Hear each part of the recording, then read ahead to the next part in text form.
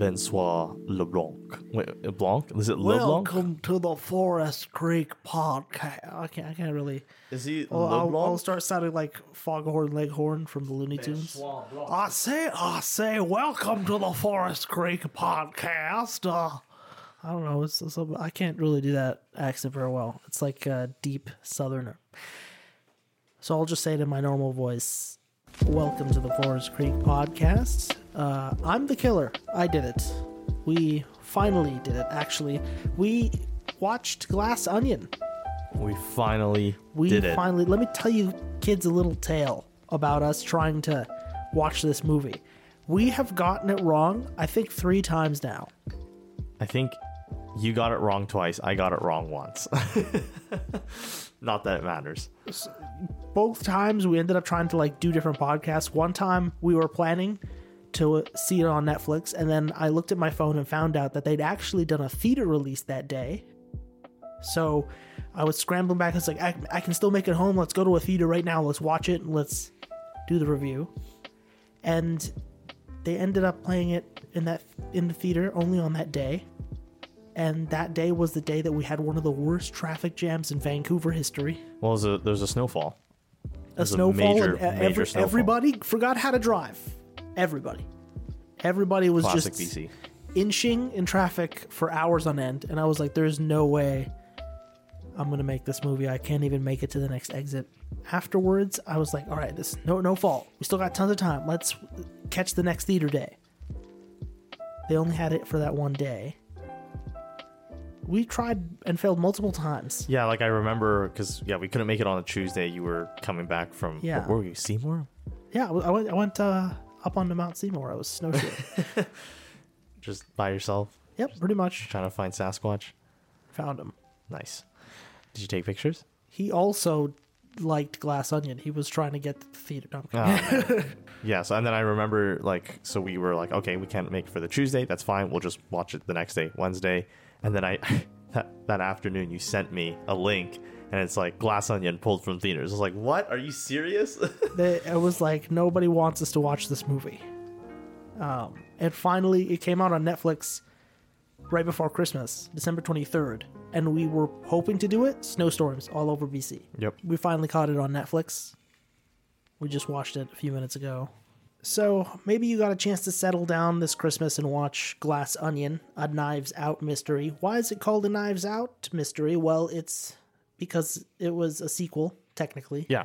It's Same cinematic universe as a Knives Out. Well, it's the main character, Benoit Blanc. He is the detective. He wasn't actually... I wouldn't say he was the main character in a Knives Out.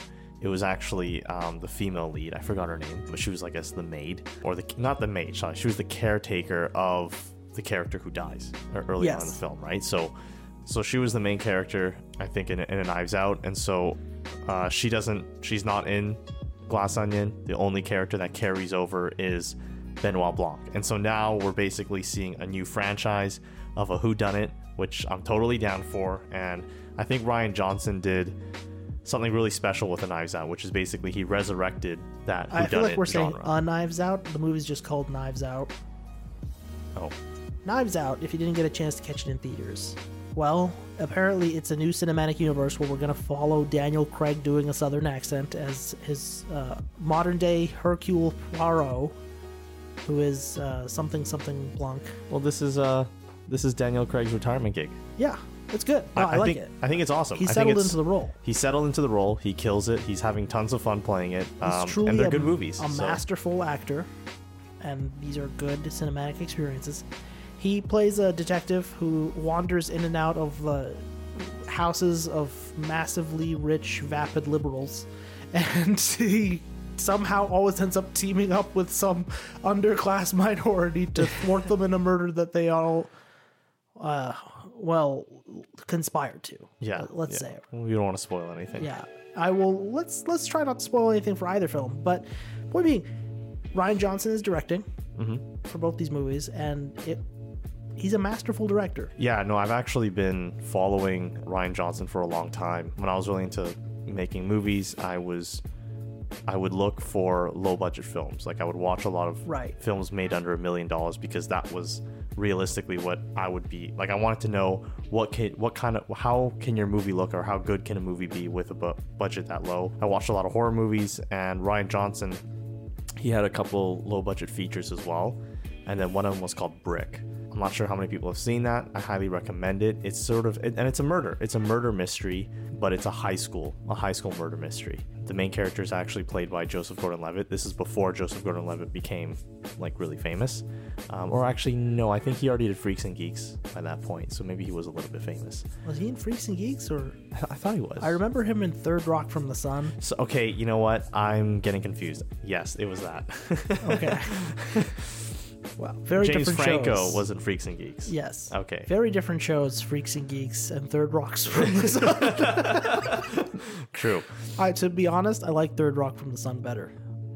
Okay, I haven't seen either. Dear place in my heart. Yeah, but Rian Johnson, if you may also be familiar with his more recent title, Star Wars: The Last Jedi. Wait, he did Last Jedi? No, I thought that was J.J. Abrams. He did Rogue One. No. Wait, what? J.J. Abrams did, The Force Awakens, and then he did Rise of Skywalker. Oh, you but know in what? between them, Rian Johnson did... Edwards did Rogue One. I'm getting confused. Yes, but Rian Johnson did The Last Jedi. Probably the most hated. Yep. Nope. You're 100% right. I got that one wrong. For some reason, in my memory, I had Rian Johnson doing Rogue One, and then... No, that was Edwards, the guy who did Godzilla. And then, no, he did... Right. I blocked Last Jedi out of my memory. It's not canon for me. He struck a chord with a lot of people with that movie when he decided, my whole theme is that Star Wars is no longer for just those nerd Star Wars fans. It's for everybody now.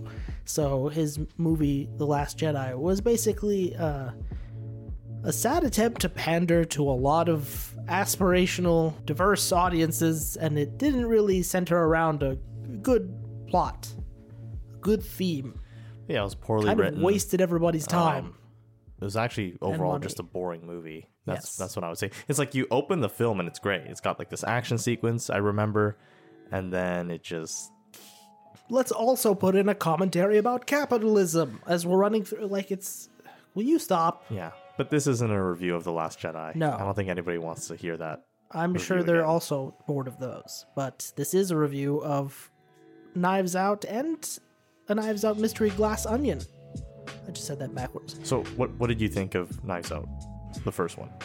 I guess now, yeah. So I'm not sure if they're going to number these. I think of it the same thing as I do. I think of both these movies the same way, in that they're very masterfully made.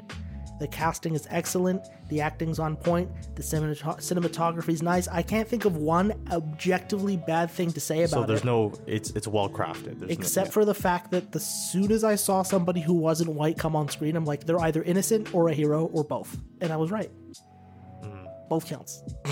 So would you say that Rian Johnson's kind of got some like political agenda with some of these films, or? I don't want to be the millionth person to make that commentary. I feel like it stumps something, because his movies are like, they're complex, they're well thought out. I thought it's smart. It's an interesting take that you're watching all these really nice, this wonderful family of people who are all coming together, and then as soon as we start to side with that one character, we start seeing them all turn into monsters. Right? That was kind of a Knives Out. I'm saying it now. Knives Out. That was kind of the deal there. In this film, there's something that's not too different from it. It's something similar where it's like, okay, this, without spoiling it, it steps in the same river, but it doesn't step in the same water. Right? And if anything, I really like this film for its setting and for its overall design. I love the color. I love the flashiness. The layers that these characters had were actually complex. I think he stepped his game up from Knives Out, to be honest. This was a very well-crafted movie. Same intellectual premise. Rich people bad. That was it. Or, I mean, it's just classism. That's his whole thing. So you can, if you want to kind of poke the hole in the whole thing, if you sit down in a Rian Johnson movie, just think, who is the underdog class they're destined to win? Yeah, I mean, there's a sort of irony there, because apparently Rian Johnson, like they when they basically purchased I can't remember, like the studios purchased the rights for a Knives Out, like this mystery, this Knives Out. Yeah, Knives Out mystery kind of franchise now. That's what we're going to call this podcast, A Knives Out. They like gave everybody involved $100 million. So Rian Johnson got paid $100 million for this movie. So if that doesn't make him like one of these, or at least put him in that same class, you know, not to mention all the Last Jedi money he probably made. And I don't have a problem with him making money because he's made excellent films. I really respect him as a filmmaker and a writer, but like to be honest, he's exactly the tool for the job. When these executives, when we get an IP like Knives Out, we know, okay, people like old-fashioned mysteries, but they don't like old-fashioned attitudes towards modern-day things. So we can modernize an old-fashioned style of story. And what we saw in both cases was like an Agatha Christie novel come to life, especially so with Glass Onion. It was just like, and then there were none, right? So it's an old-fashioned style mystery. Now let's do a really good job casting and pick people who are going to nail the roles. Let's shoot it in a fun and entertaining way. You can easily get wrapped up in the drama of these characters on screen. It's beautifully written. Now let's make a franchise where we just send Daniel Craig to another interesting place, surround him with another cast of interesting characters, and kill one or two of them, and see how, just another story. They'll pump out one of these every couple years. They make some kind of deal with Netflix. And now Netflix has a thing that people are going to look forward to. A murder mystery you can cuddle up to with your family right before Christmas. Yeah, I mean, I think this film would have done great if they left it in theaters. I don't know why they pulled it after a week. Yeah. Like, but, I think it's something to do with Netflix. I think so as well. I think Netflix is promoting their platform, I guess, and they need certain IPs to have like their release on their platform to kind of maybe further it or whatever. Because not Knives Out. We're going to keep correcting ourselves this entire podcast.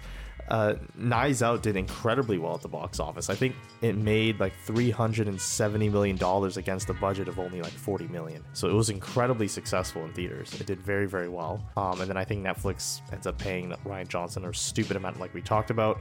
And then now he's making... This is our IP now. Yeah. I'm totally fine with more of these films. I love them. Do it. I'm just interested to see like what went on behind that theatrical release. Because I was wondering if did Netflix decide we can release this thing on Netflix and get all our views, or we can try releasing it in theaters first and then sell tickets and then come back to it. I'm curious. I'm curious what the business model was. I'm curious what the strategy there was and what ended up happening with that one-day theater release. So I guess looking back at it now, like the Knives Out theater experience, we had a good time. Yeah, it was you awesome. And I came out of that like that was a good movie. Yeah, it was fundamentally really fun, really sharp, thoroughly entertaining throughout.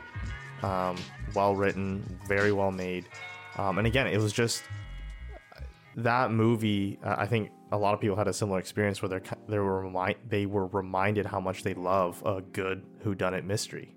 It's so much fun, and there's good comedy. There's good comedy throughout that film, and Glass Onion as well. In both films, even though they're very well put together, I still think Daniel Craig playing Blanc, let's just call him Blanc, is the linchpin that holds the whole thing together. And he will be for the foreseeable future, because if they're going to do a franchise, the only character who I see actually carrying over from film to film is Benoit. It's like basically the adventures. It's like kind of like Sherlock, except instead it's, like the adventures of Benoit Blanc, right? And you could see like at the beginning of Glass Onion, we find Benoit Blanc and he's basically just been sitting in a tub for basically since the last movie. And he's kind of like a Sherlock character where he gets depressed when he can't solve mysteries. He does remind me a lot of like those detectives who are a little bit quirky, usually kind gentlemen who are a little bit quirky. That's your classic detective, except for Murder, She Wrote. So like it doesn't strike me as odd at all, right? And I think you picked a masterful actor to represent that and bring that out in a modern sense. Yeah. With Blanc, the accent is not obnoxious. You'd think it would be. If you're just thinking this British guy's going to come in here and he's going to do a Southerner, it's not obnoxious. It's not obnoxious. It's actually just fun. I would say so many of the choices that Rian Johnson makes is basically like, this is fun. The way the murder mysteries are unfolding, or the way that you learn about like different, the characters. He just, any opportunity that Rian Johnson has to make this film more fun, he takes, right? And so that's what I think makes these whodunits more than just a mystery, right? There's a lot of character reveals. There's a lot of humor. Kate Hudson's hilarious in this film. What did you think of the cast? Because we have a bunch of star celebrities in this one. Even Hugh Grant gets a little 10 seconds. When I was a kid, Batista was my favorite wrestler in WWE. So watching him in movies now is, I think he was an amazing pick for Drax in Guardians of the Galaxy. Mm-hmm. I think he's done a lot of other great roles. He was actually one of the Bond villains that fought against Daniel Craig's Bond in one of the last James Bond movies. So seeing him do a more serious movie like this, I actually am starting to, because he's done serious movies as well, but I think he's starting to really step into some breadth as an actor. So I'm curious to see what he would do after something like this. What's the next role, or how he would grow into it. But he really he brought his A game to this. He played like a goofy character and still made us interested. So I was curious about that. The casting in general was very well done. They looked like people in Hollywood. They looked like exactly what they were supposed to be. They're all rich, famous, successful celebrities. Well, that's right? The thing. I feel like they didn't have to act. I feel like all the actors here basically had a relatively easy time playing these roles, because they just kind of channel some stuff that they maybe already have, and then a lot of the performances, just like you saw in the first film, they're just a bit over the top. Benoit Blanc is the most over the top, and then everybody else is just short of him in terms of their performances. And again, he's just keeping it fun.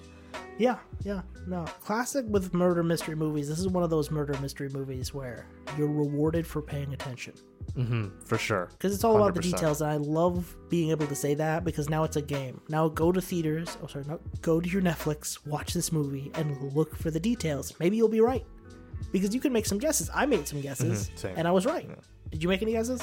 I made some guesses, but just like the first film, it very fast. Actually, I would say this film is a bit faster in terms of pace. Faster, flashier, but more clever. Yes, more I would say so. I mean, this is a side comment. I thought overall, not Knives Out was better overall, but the mystery in Glass Onion is more, I guess you could say, clever, a lot more kind of lines to follow, and there's so many little details that, like you said, if you were paying attention, you would have been rewarded.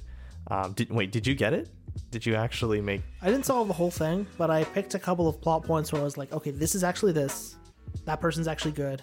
This person's actually conspiring with that person. I got a lot of those really quickly. Okay. I didn't solve the whole thing, right? Which I really love that. As soon as...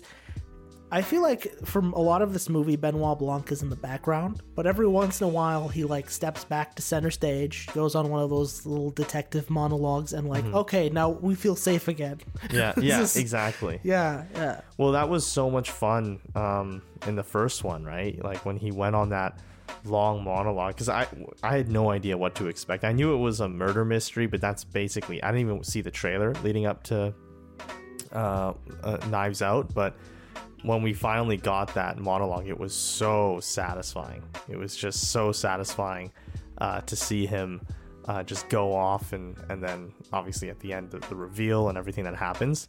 And then he does it again. But this time it's a little bit different. They do kind of put... they make some changes. They don't repeat it exactly the same. Benoit Blanc goes to upper class place X.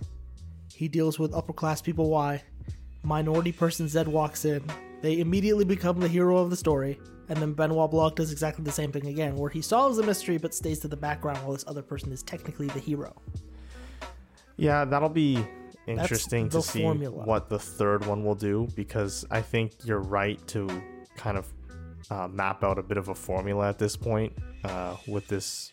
It's true. After the, because I'm not saying I had no idea what to expect for Glass Onion. Rian Johnson isn't guilty of anything in my eyes. I think it's for some deliberate choices, yes, but detective stories are deliberately formulaic. They have to be, because you're dealing with elements and you're trying to move them around like pieces of a puzzle.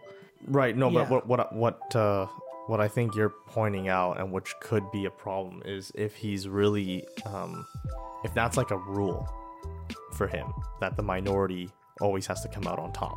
We're like Then, the underclass. and you the know underdog. that going into the films, Yeah. that just makes it a little bit easier to solve the mystery before it's solved.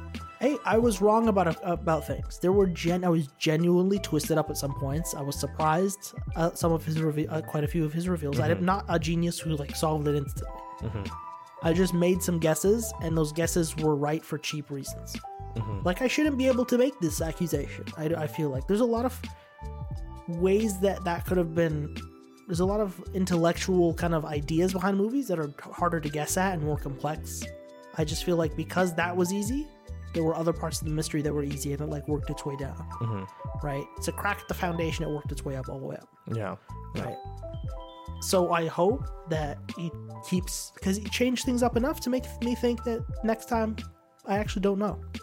Yeah, and I think that he wasn't quite done exploring this setting of like rich people. Yeah. I feel like he still had a lot left over from Knives Out, and so we kind of explored more of those ideas in this one. But they definitely will, because I think Glass Onion has been and will be successful. And if Netflix have already given him all this money, then it seems that they are committing to many of these films.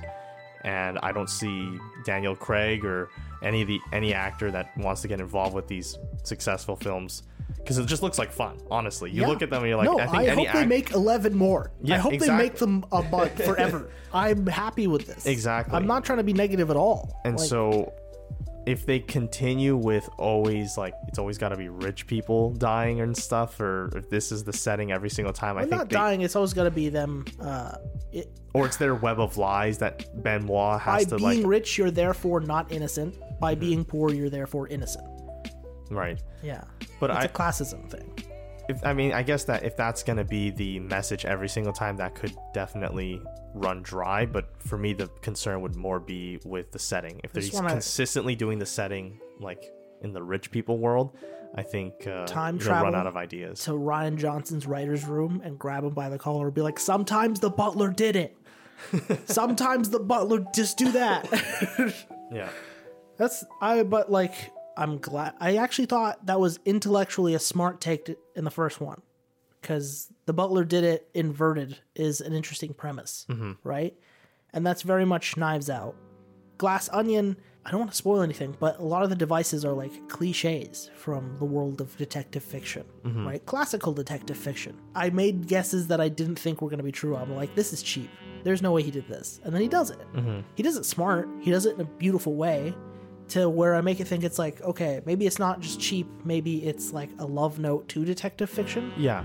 I think you do see a lot of that for sure. Yeah. But he's not reinventing the wheel or anything. He's just doing a really smooth, well-running wheel that for some reason almost turns left. It's, again, they're great movies. They're great movies. But I just don't want to see through them. Yeah, and that's totally fair. I think nobody... And there's an irony to the experience, because on the one hand, we love the mystery. We love trying to solve the mystery, but at the same time, we don't actually want to solve the mystery. I want to be wrong. You know what I mean? Like, as I'm watching a mystery, a whodunit, I want it to be difficult. And the film pokes fun at that at the very beginning. Yes. At the very beginning of the film, the film actually makes a sort of meta joke on that very dynamic that the audience often will have with a mystery film. So I'm okay with not with him wrapping it and making it difficult to solve. That's what I want. Yes, me too. But exactly like you say, if you can see through it because of the politics that you can gather from the previous two films, and well, actually not just the previous two films, but maybe his filmography, then that kind of cuts through, I guess you could say. It's sort of like, you're like, well... It's like you made this beautiful lock, and instead of solving it, I just found the right hairpin, just jammed it in there, and but it's the same hairpin every time. That's the problem. Yeah, that's even worse, right? So I hope he plays on top of this, because this film is smarter than the last one. I'm guessing he's going to change up enough elements and make the next film smarter than this one. But like you say, he's not done with the room yet. He seems to have a lot to say. Yeah. So what do you give it? out of like overall. Are we done the review? I don't know. We can keep going, but I just want to know what you're, because I haven't heard. I think we talked about pretty much everything, honestly. But the way this is written is great. I'm very happy with that. Like, the dialogue is sharp. It's not predictable. Like, the jokes are funny.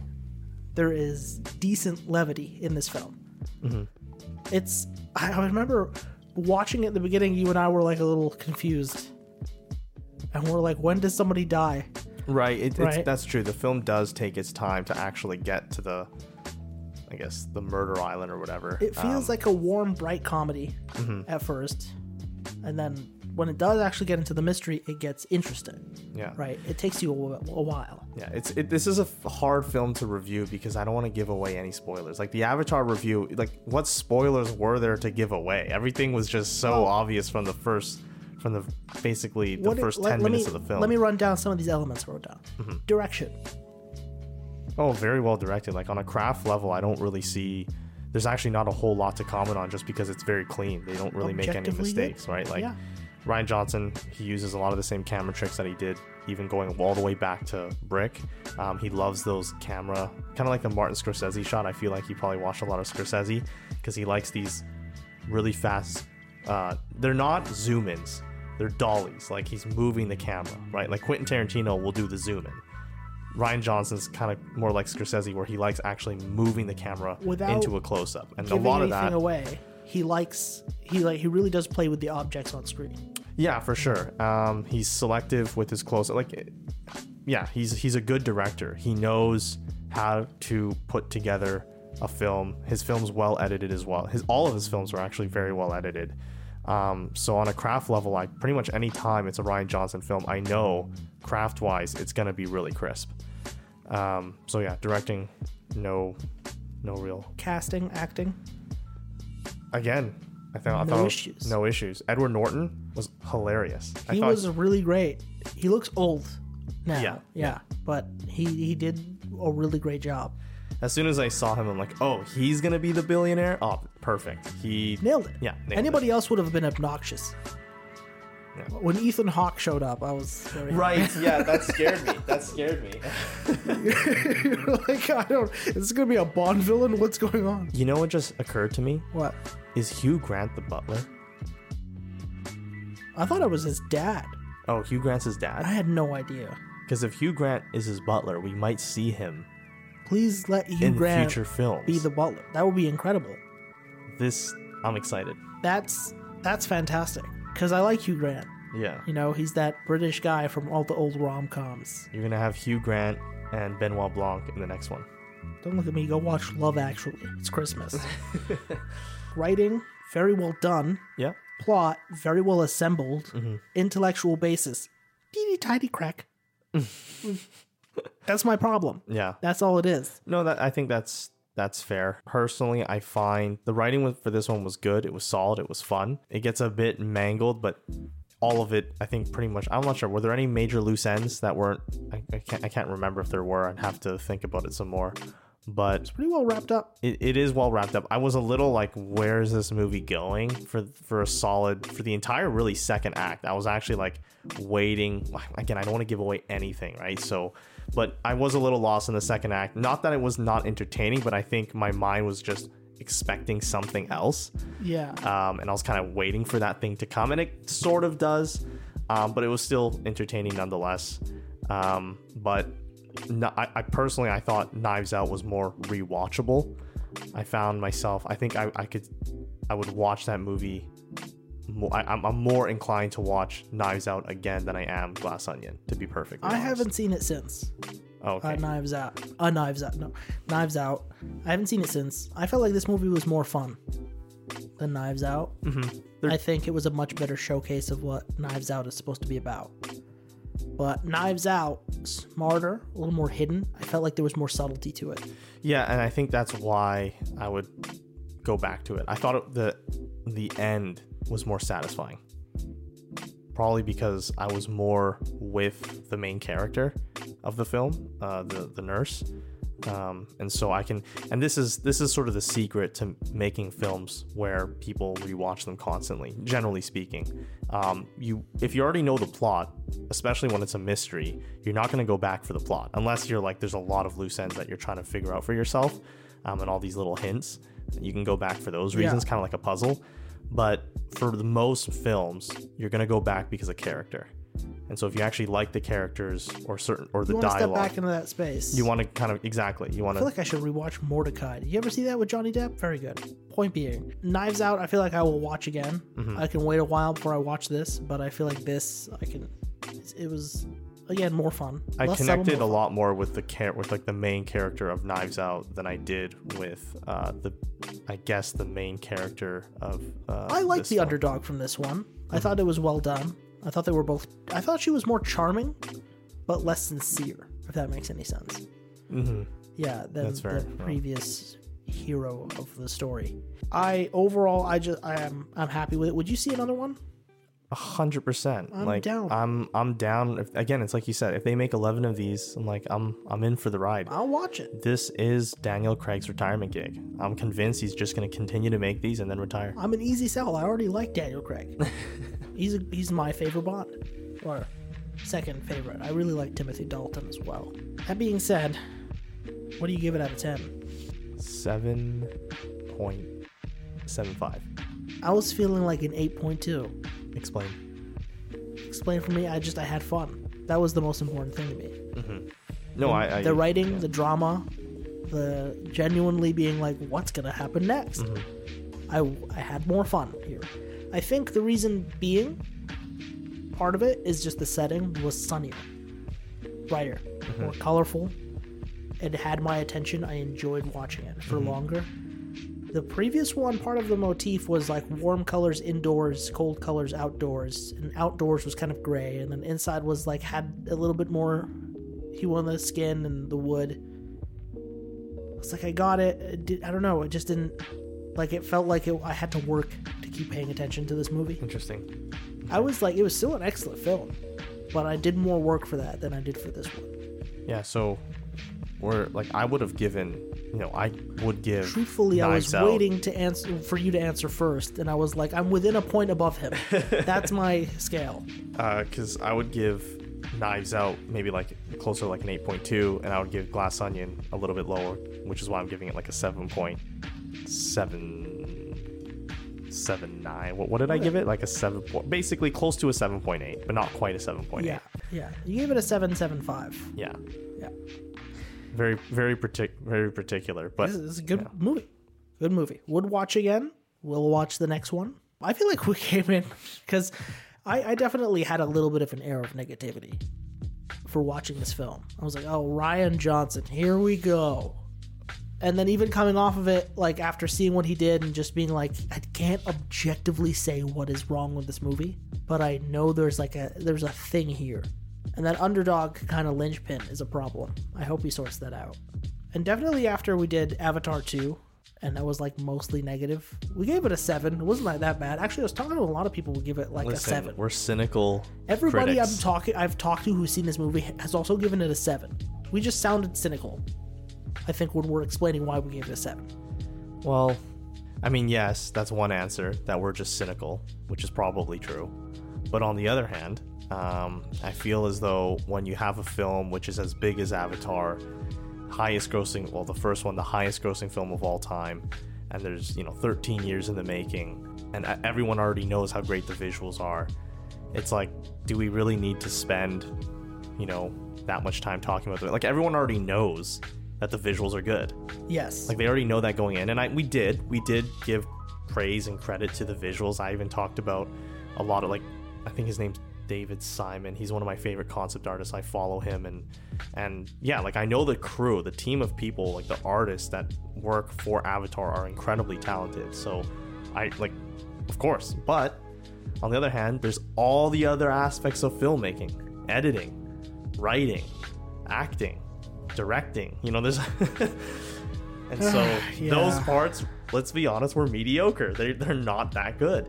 I thought, like somebody else was explaining the film to me about, we're not going to dive too deep into this, but he was saying it's a beautiful movie about parents handing their problems off to their kids. I was like, that's a really good way to put it, and it actually made me appreciate it a little bit more, but also a little bit more frustrated because I see where it could have gone. Rian Johnson is an incredible director. I have nothing bad to say about him. Good. I didn't say anything political. I didn't say anything political at all. I said something intellectual. I said intellectual. Intellectually. The hole is already dug. I'm sorry. It's a weird energy to bring to this podcast, isn't it? Listen, man, I don't like films, and it's like you said, when they kind of try to force that in and it's a bit too heavy-handed, that's the weird energy that it brings. Yes. So I agree with you. I'm not really a fan when I don't think it was heavy-handed at all. No, I saw exactly. what you were doing, and it's too late now. Can't go back. I wish I was dumb enough to miss this. Yeah. I'm sure a lot of people are. Those are the 10 out of 10s. I saw it. Sorry, man. Can't help you. That's true. No, it takes you out of the film. It really does. And you're right. The 10 out of 10s is like, I actually, you forget. on the adverse of that, I thought the COVID mask thing that they did in the beginning of the movie, because it does take place in quote-unquote COVID times, COVID era, I thought that was actually well done. So, there you go. Yeah.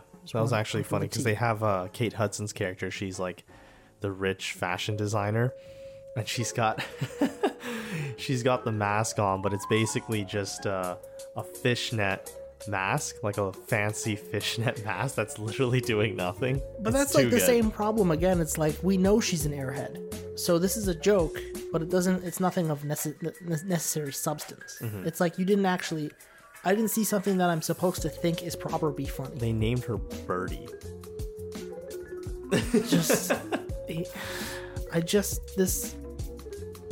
It's smart on the outside, and that's all I can really hope for. Andres, tell us about the modern state of cinema. That's a good question. Actually, I used to be very cynical about the modern state of cinema. I thought that they're just rehashing a bunch of IPs, and Hollywood is basically now boiled down to, like, for the longest time, there used to be about 5 to 7 major Hollywood production studios. Obviously Paramount, Lionsgate, 20th Century Fox, and the others, like you've heard them. But now there's pretty much only 2. Pretty much. And to be honest with you, it's not even 2 anymore. It's 1. Disney. Well, Disney is like king of the castle. Yeah, They're for sure. still like, Warner Brothers is trying. They're trying. They've pretty much taken over Hollywood at they this point. Sold themselves out so hard with that last Space Jam 2. Oh my god. Didn't even know that happened. And then that was a major concern. That was a major concern for me. This was about 10 years ago. I remember seeing this happening because I was really close to going to the film industry, and I remember seeing these things happening and felt, okay, this is just not good, because what ends up happening is if you have only, like, let's say 2 major production studios, and you have these superhero films or these, even TV shows, and they're taking, like, every year the studio has a budget, like how much money they're going to spend producing films, and let's say it's $1 billion. Yeah. One superhero movie costs like $350 million. That, like, takes a huge chunk of the pie. And so they're really only making about 2 to 3 films, kind of putting all their eggs in one basket. And if one of those films bombs, then you basically don't have an industry anymore. So that was my concern. They've managed to do well for the most part, I think. Netflix entering the scene, I think, has been a huge help because they're funding, they're making their own. You liked watching this in theaters? Now you can watch it endlessly at home. Yeah, exactly. So Netflix coming onto the scene has changed things. So that, I think, they've made some good films. But the one studio, they're my favorite, and they've actually made The Green Knight, which we reviewed. Yes. A24. A24 make really, really good films. Man, I feel like such a hipster repping A24. Yeah, but their films are awesome. Hipster. No, you're right. They're very artfully done. They're very awesome. Mm-hmm. They're not always... They're like, will you stop sometimes? Can we just have an explosion or something? And not to mention that because of technology, it's becoming cheaper to make films. Yeah. And so the biggest challenge now is not, can I get this dolly? Can I get this nice camera? Can I get this lighting equipment? Or can I get this audio equipment? Like, it's becoming really cheap to make high production quality films. There's honestly no excuses. The hardest thing is well, your creative abilities, and also finding talent in terms of like actors, cinematographers, and just assembling a good team of people to make something special. So I'm fairly optimistic. I think in terms of the big Hollywood blockbusters, they're kind of the same as they've always been. They happen to be all over Vancouver, and if they're interested in making cool stuff, we're at theforestcreek@gmail.com taking interns. Yeah. But yeah, no, I 100% agree with you. But you know, one thing is, when I think about it, I really don't care how many more Knives Out movies they make, so long as they make another John Wick, which is coming in March. Super excited. That's the one of my most anticipated podcasts to do. Is we go in, we watch John Wick 4, Keanu Reeves returns, and then we review it here. We've got a lot of fun stuff planned. Listen to all of our other stuff, and then like us, and then share us, and then tell everybody about us. That's a damn near impossible task. Or Raph. we'll release that picture of you. There's that linchpin. There you go. I'll release a red envelope. You don't know what that means. Now go watch the movie. I look forward to making a lot more podcasts and fun stuff for the Forest Creek in 2023, and to doing more of these, and also to meeting some cool people and helping them make cool stuff for their businesses, their services, their ministries, their products, their real estate listing. We can offer quality service made without breaking your budget. Just find us at theforestcreek@gmail.com. I mean, we can do more than just not break your budget. We'll do it for free. We'll do a murder. No. We're everywhere else, especially Instagram and Spotify at The Forest Creek. Find us there. More platforms soon. Send us stuff you want us to talk about. Yeah. I want to be a podcast for the people. Or if they want to be on the podcast, they can also just DM us, and we can bring them on. Yes. You will have to go through a vetting process. Basically, I just let the cat test you out. And that's... What does Mish think? Mish think? He denied like 3 people who wanted to come on the show. Oh, I'm honored. I actually feel really special about this. So, and there he is to tell us that it's time. That was actually Mish. Holy cow. Our podcast. Speak of the devil. Yes. We should probably let him in, and we should probably go. We'll see you guys on our next show. Have a great one. Goodbye. Bye.